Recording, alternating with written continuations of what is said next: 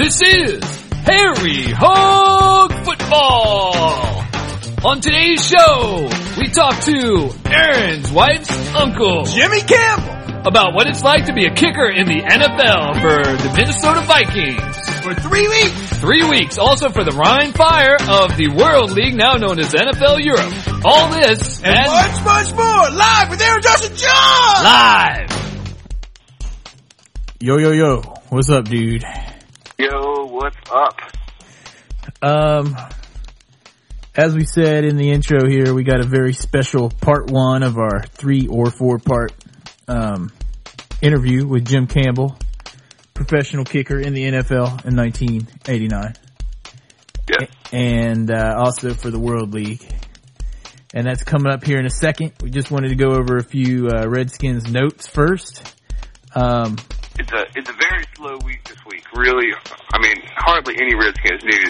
If you checked on the site today, you'll notice that I scoured the web and tried to find some stuff. But, I mean, it's really slim pickings out there.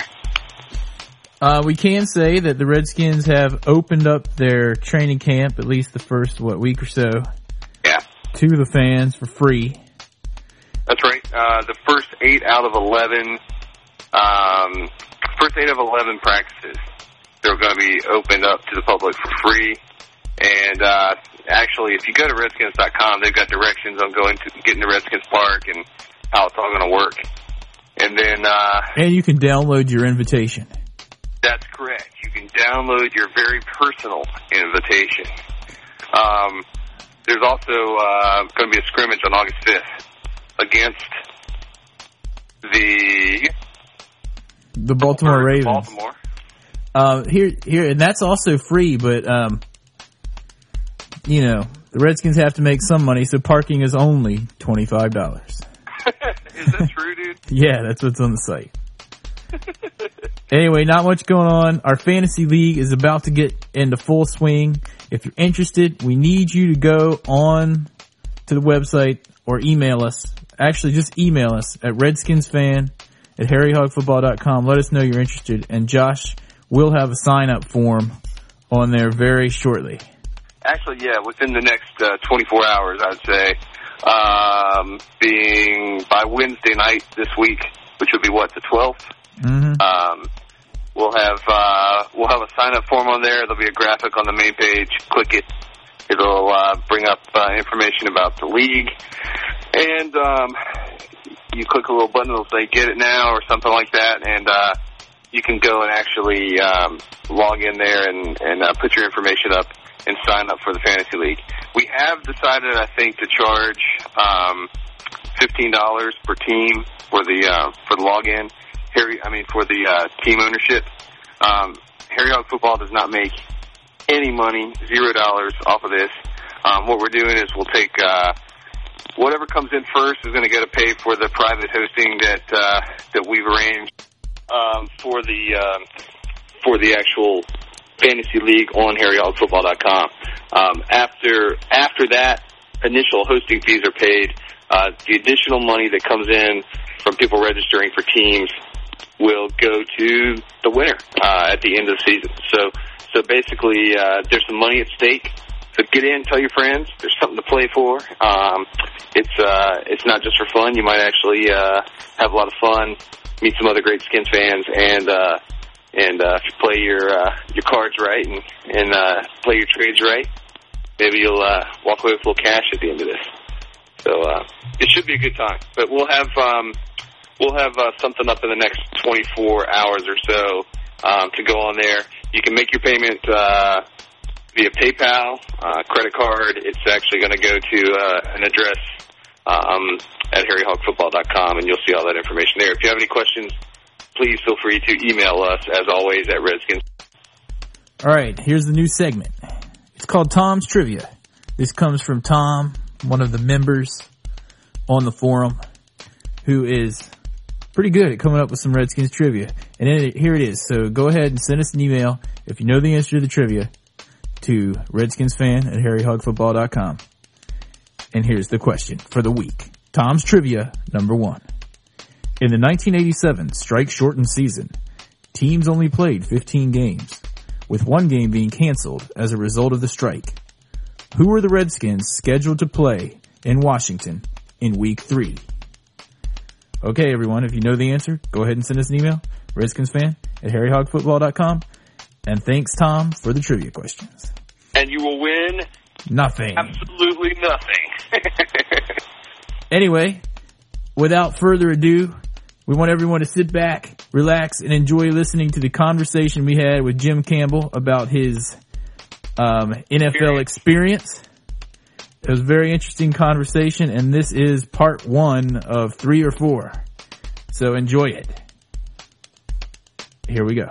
Why we wanted you to come on show at this point in time is because you have been in the locker room, you have put on the NFL uniform and been on the field, and being that it is the off season and coming up on training camps, we thought you might be able to give us an insight to what it's like going through the process of trying to make the team and all that stuff. Well, trying to make the team is the key word. It's an experience. It wasn't what I was expecting when I got there. It kind of, my emphasis, or my main emphasis and goal was, of course, to continue to play. And, that was my love. I put everything that I had into developing myself to play at a level I really wasn't shooting for the NFL. I wanted to play college football. And coming around my senior year, starting to get some attention was from NFL scouts was very much unexpected. And if you kind of take you back to at least my senior year, to have scouts to come in and want to pull you out of your workout off to the side and want you to kick, was, a little bit, a little bit of stress and adrenaline flow in itself. And you'd hear somebody that would say that the Chicago Bears have got a scout here and they're looking at such and such and such and such in you. And I immediately want to grab the bag of footballs and go out there and kick. And that was a lot of fun. A lot of fun to have somebody to come in and look, and actually got pulled out to the side by Buffalo during the season of my senior year, or excuse me, a scout from Buffalo, and had me do kickoffs, which was kind of what I had developed into, was something. My kickoffs were my my special skill. And he gave me 10 kickoffs, and he said, I want to see 10 excellent, perfect kickoffs.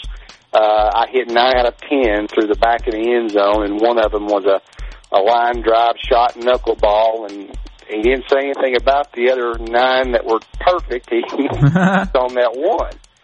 And I quickly got an idea of to what degree of excellence that was demanded, and the expectation, of perfection at that level, and that, made me work harder. And, of course, when the off season came after my senior year, of course, I had no thoughts before that of getting an agent, and, due to the attention, I asked the guy who had kicked it at, my college before me, who his agent had been, because he had actually had several tryouts as well. His name was Dale Dawson.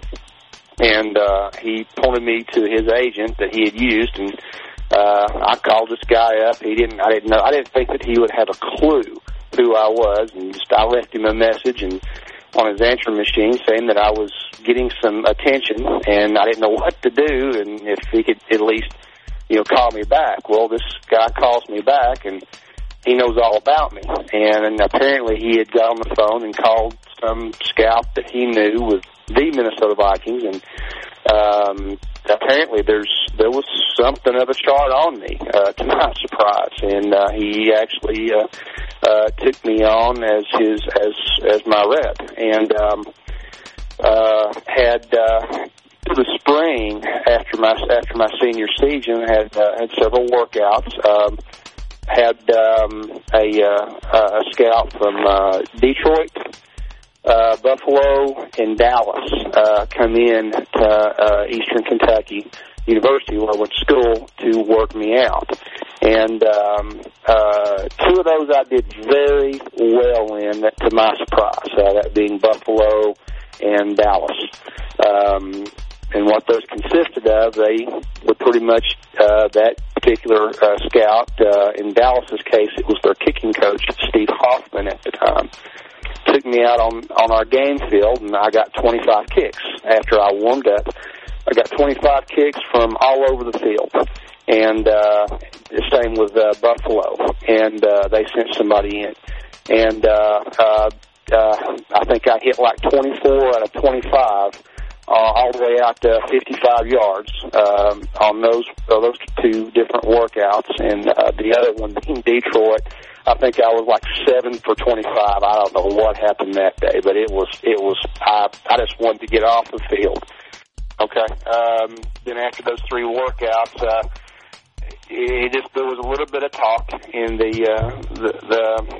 as far as what I was getting from my agent and such, and what was coming out in the local newspapers, that I somehow had a chance of being drafted. Seeing what had happened in the years before that, I knew that was pretty slim. But to get an opportunity with a team was all I wanted, and would be happy with that because I didn't expect this to come up. Of course, was not drafted. I went down to my agent's house in McKenzie, Tennessee, between Nashville and Memphis. Sat down there all day. I think one of his players, we were all there together. There was like 7 or 8 of us that were hoping and wishing. And one of us actually was drafted. Seattle took a defensive tackle he was representing out of UT Martin, University of Tennessee Martin. And then everybody else left. This guy, his name was Paul Jones, and he is now, I think, director of player personnel with the Edmonton Eskimos in the CFL. Super nice guy. When pretty much the day was over, everybody else left, and I was, pretty much, thinking I was going to leave too. And he said, "You need to stay around with me." And this guy stayed up with me the whole next night, over into the morning, making phone calls. Whoever this poor scout was that was Minnesota, Paul run his phone off the wall. And about midday the next day, Minnesota pretty much said they were going to offer me a contract. I think it was down to, from what I was told, it was between me and a guy named David Browndyke who kicked at LSU. Very good kicker in the SEC at the time. And I think that he may have signed with somebody else, or he was wanting more money than what they were willing to offer. And they, when it was going to be a done deal, Paul handed me the phone. It was their president, or vice president, Jeff Diamond at the time. I think he does something with Tennessee now, or used to, and congratulated me and told me that I could be the equivalent of David Treadwell for them that year, because if you guys recall, back in the 80s, Denver had a kicker by the name of Rich Carlos. He was holding out for very big money. Ended up not signing with Denver, and David Treadwell came in, an absolute, well, he wasn't an unknown. He played at Clemson, but he wasn't that. He was a good pressure kicker, but he wasn't strong, couldn't kick off, and came in and he took the job. And Rich Carlos went to Minnesota at the beginning of that same year, made All-Pro that year. And when I was signed by Minnesota, he was again holding out for big money. In my opinion, the guy deserved it, but just for some reason they weren't going to give it to him. So I thought that was my opportunity, a perfect situation. Turns out also Minnesota had been my favorite team growing up, and so I couldn't believe the fortune that was falling on me. First of all, to get recognized as being good enough to have a chance at the NFL, and then getting a contract of your favorite football team. and with the possibility of getting to make that team. That'd be kind of like any of us going to the Redskins. Oh, yeah, if you can imagine that. If I could even walk on the field, that would be cool. Oh, yeah. I was on top of the world. About a week after, I was due to report to minicamp about a week after that. 2-3 days after I was signed, Minnesota signed a guy named Jim Gallery, who had bounced around the NFL for about 7-8 years. He had actually beat out Jim Breach at Cincinnati the year before in training camp, and was only able to hold on to the job in regular season 2 or 3 games. I think he went like 3 for 6 on field goals, and they released him and brought back Jim Breach. Well, this was who I was competing against, and we went into minicamp, which was in May and lasted about 4 or 5 days. Really didn't know what that was going to be about. They told me that it would be a nice little relaxing orientation to, what you'd be coming into. Well, it pretty much got up there. There was no kicking. The whole team atmosphere was there. I was, everybody was there. Rich Carlos was there. These big names that I had only seen and heard about, on television. I was hoping to see Tommy Kramer, which had been Minnesota's longtime quarterback, coming up after Fran Tarkenton, and I think Rich Gannon was there. Didn't know who he was, or he was pretty much a no-name, and we know what he turned out to be. Just Herschel Walker was there. Names that I couldn't believe that I was around, and of course they didn't really treat me bad, but I was pretty much a no-name, and yep. Did you say something? I was just giggling. Oh, okay. It's true. It's true.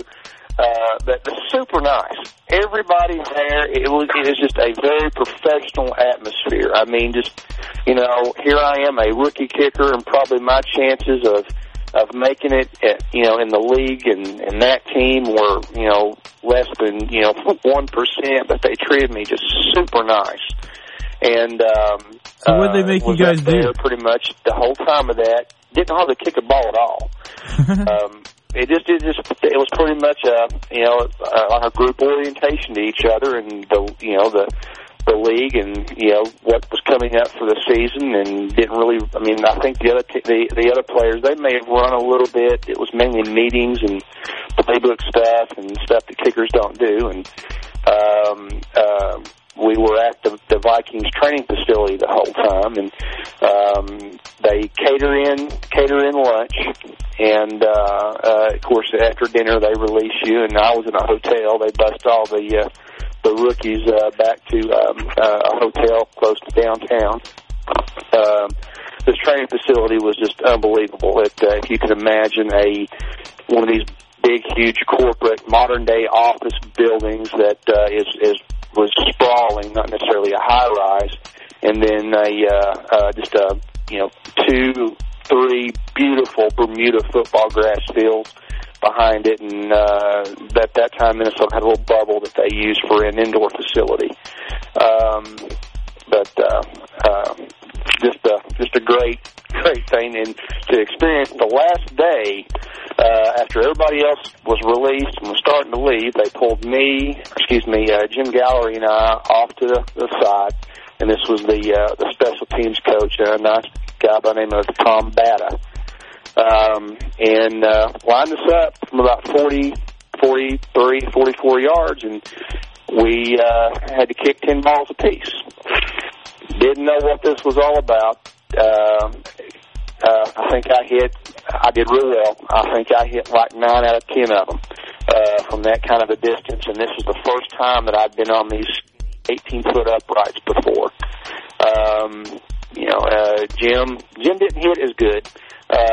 He made the comment that he'd been doing a lot of weightlifting, and he was a very well developed guy. His big legs and arms, so I believe that, just not just as an excuse.